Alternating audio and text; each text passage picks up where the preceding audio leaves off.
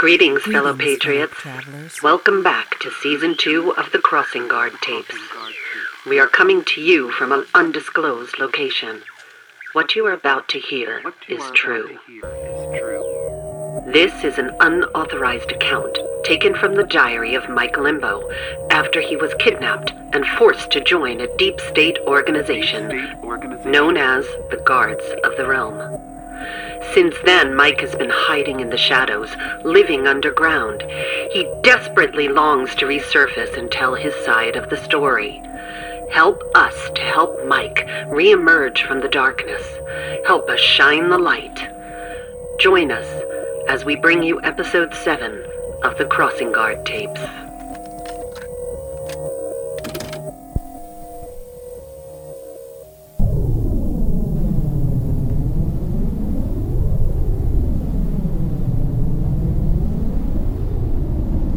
It's dark. I can barely make out any shapes. Or maybe I can't. See anything. It's frustrating because my eyes can't seem to adjust to the light. Where am I? Or the dark. The fuck am I? Whatever. What have you done? A deep rumbling sound is pulsating far away somewhere. As if a giant is slamming a 10-ton sledgehammer against the walls of a metal slab at the bottom of the ocean. Though it's far away, I can feel each and every thud in my body. The sound doesn't go away, though. It builds faster and louder as the sound becomes clearer.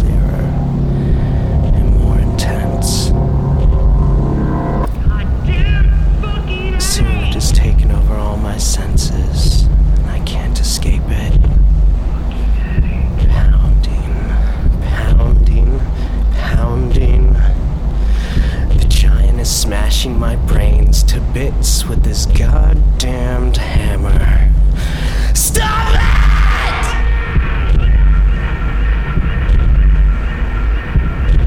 That's when it dawns on me that I've been sleeping. I wake up and the light hits me like a freight train right between the eyes. Fuck. I look around the room and I have no fucking clue where I am. How did I get here? Disturbing. What the fuck? Lying on a cot in a room that looks an awful lot like a jail cell, complete with bars and a tiny slit window high up on the wall. Everything else, the floors, walls, and ceiling are all concrete. There's a toilet in the middle of the room too. Funny thing is, I didn't even remember getting arrested. Then I noticed the dead silence. There didn't seem to be anyone else around. No signs of life. As quiet as a tomb. Not a single solitary squeak, or peep, or creak. Nothing. Nada. I called out to see if anyone was out there, but no one answered. Hello? My mouth was parched, drier than a desert. God, it hurt to speak, but I did anyway. A little louder. Hello? Is anybody there? My voice must have echoed for about an hour. It sounded like a huge gymnasium, but it felt more like a huge, empty concrete prison. Cold, miserable. Finally, I began screaming at the top of my lungs. Hey, you fuckers! I want my phone call! Nothing. That's the law, you know!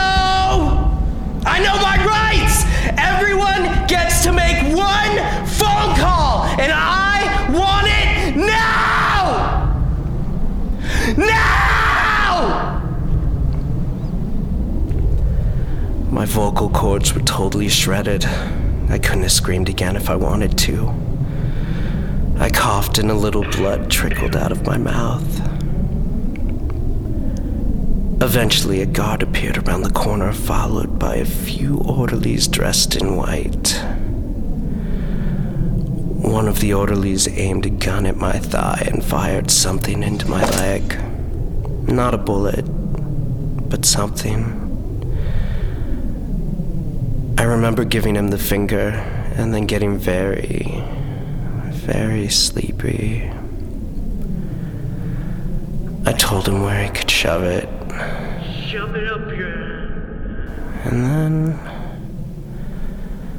I took another nap.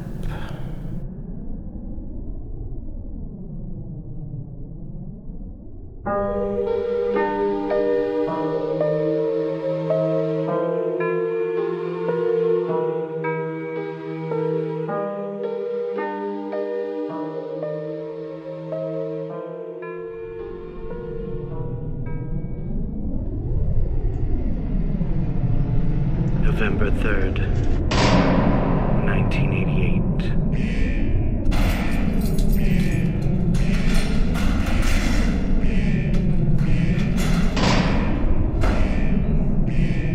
I have no idea how long I was unconscious for, but it felt like years.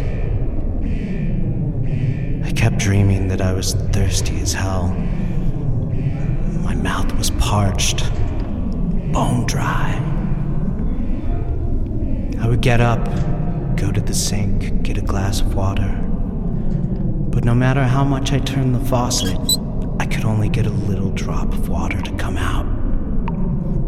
I kept turning it and turning it, but nothing would happen. Finally, I turned it so much that the spigot broke off. Water went shooting up in streams. But for some reason, I couldn't get my mouth in position to drink the water. No matter where I moved, the water would shoot off in a different direction. It was driving me crazy. Then I remember seeing a light. It was very dim at first, but then it became very intense, until it was practically blinding me. I woke up with a bunch of doctors peering down at me. The fuck are you looking at? They had some kind of spotlight shining right in my fucking face. They were mumbling stuff to each other that I couldn't understand. 5.9. I remember seeing a hand pull away from my face. It was holding some sort of gas mask contraption. I have to get out, I have to get up, I have to go. Suddenly I was wide awake. I tried to escape, but my legs and arms were tied down with leather straps. I struggled a little, but I gave up. It was no use. They had me good. I felt like screaming for help, but they had already gagged me and strapped a muzzle on for good measure. After a while, one of the doctors asked me if I was hungry. Hungry? I'm hungry and thirsty, thank you. I told him in the best way that I could that he could go fuck himself. Go fuck yourself! He nailed me with an elbow to my face. This'll help. It hurt like hell and blood gushed out of my nose. Pretty sure he broke it. Motherfucker. I had the last laugh over that one, though. Thanks to me, his elbow was covered with blood. Who's laughing now, fuckface? Fuck you! Fuck him. Fuck all of them.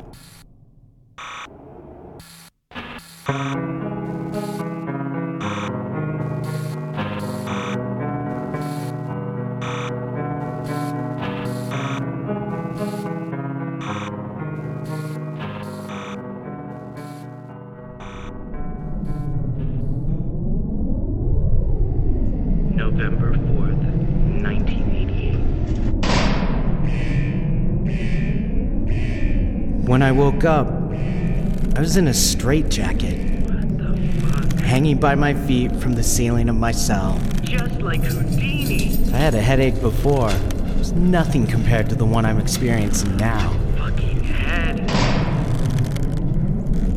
Feeling extremely nauseous and hungry and thirsty at the same time.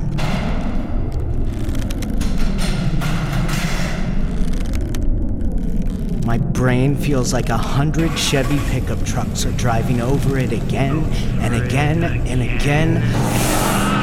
Fuck! I tried to get the attention of the guard, but he pushed a button and the orderlies reappeared. One of them had a cattle prod, and the other had a taser. You want some? I decided not to fight it this time. I'm in pain. A lot of pain. This time, when the guard asked me if I was ready to cooperate... You ready to cooperate? I nodded. Yes. I'm ready. They untied my feet and dropped me onto a gurney. Then they wheeled me into a different room where they fed me chicken soup and apple juice. Like I was 5 years old.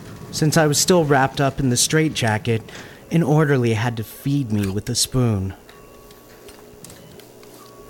I asked for an aspirin, and they gave me a couple of Tylenols. I swallowed them and fell back to sleep.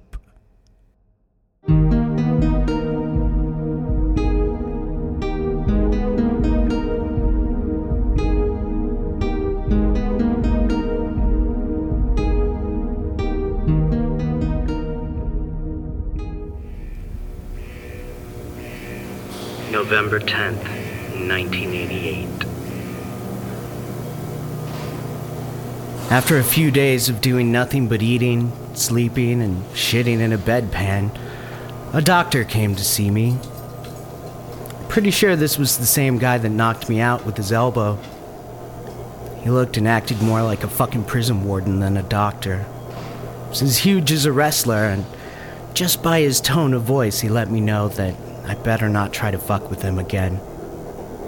He asked me if I was ready to calm down enough for them to take the straitjacket off. Are you ready to settle down? I'm warning you, pull any more crap and you'll be back in your cell in a straitjacket hanging by your feet again. Got that? They had me beat. For now. Promised myself that I would make these fuckers pay one day. But for the time being, I needed to chill out and play for time.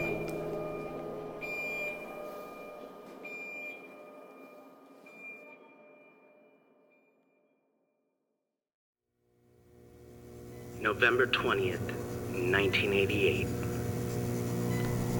I'm finally calming down some. I have no other choice, really. Anyways, the people here are taking care of me and all. The weird thing is that no one will tell me where we are or why I'm even here in the first place. I think I'm in some kind of prison hospital. But none of the doctors will tell me anything. They just come in to check my pulse and jam a thermometer up my ass. Just my luck.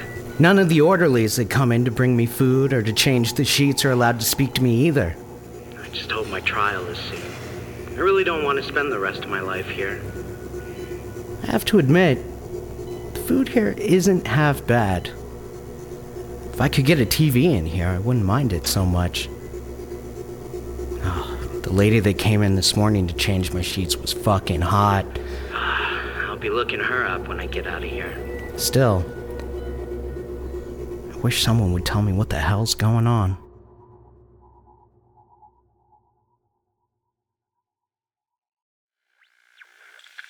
You have just heard episode 7 of the Crossing Guard tapes. We are shutting down our transmitter now to prevent the DOJ from tracing our signal. And dear listeners, due to the FBI's unrelenting effort to recover the tapes, there is a risk that they could be monitoring our site. So be sure to keep a low profile when sharing, subscribing, and liking. Until next time, co-conspirators, stay alive and spread the word. The Crossing Guard tapes was written and produced by Jim Waters, featuring the voice talents of Tommy Nicolai, Pat Waters, Johnny Glenn, and Jazz Garrawal, with original music from Pendulum Incorporated. Technical support and marketing courtesy of Jazz Garrawal.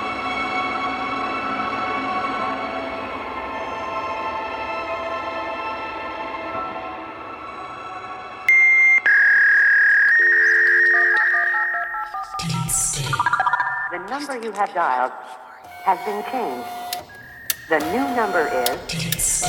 Please note that...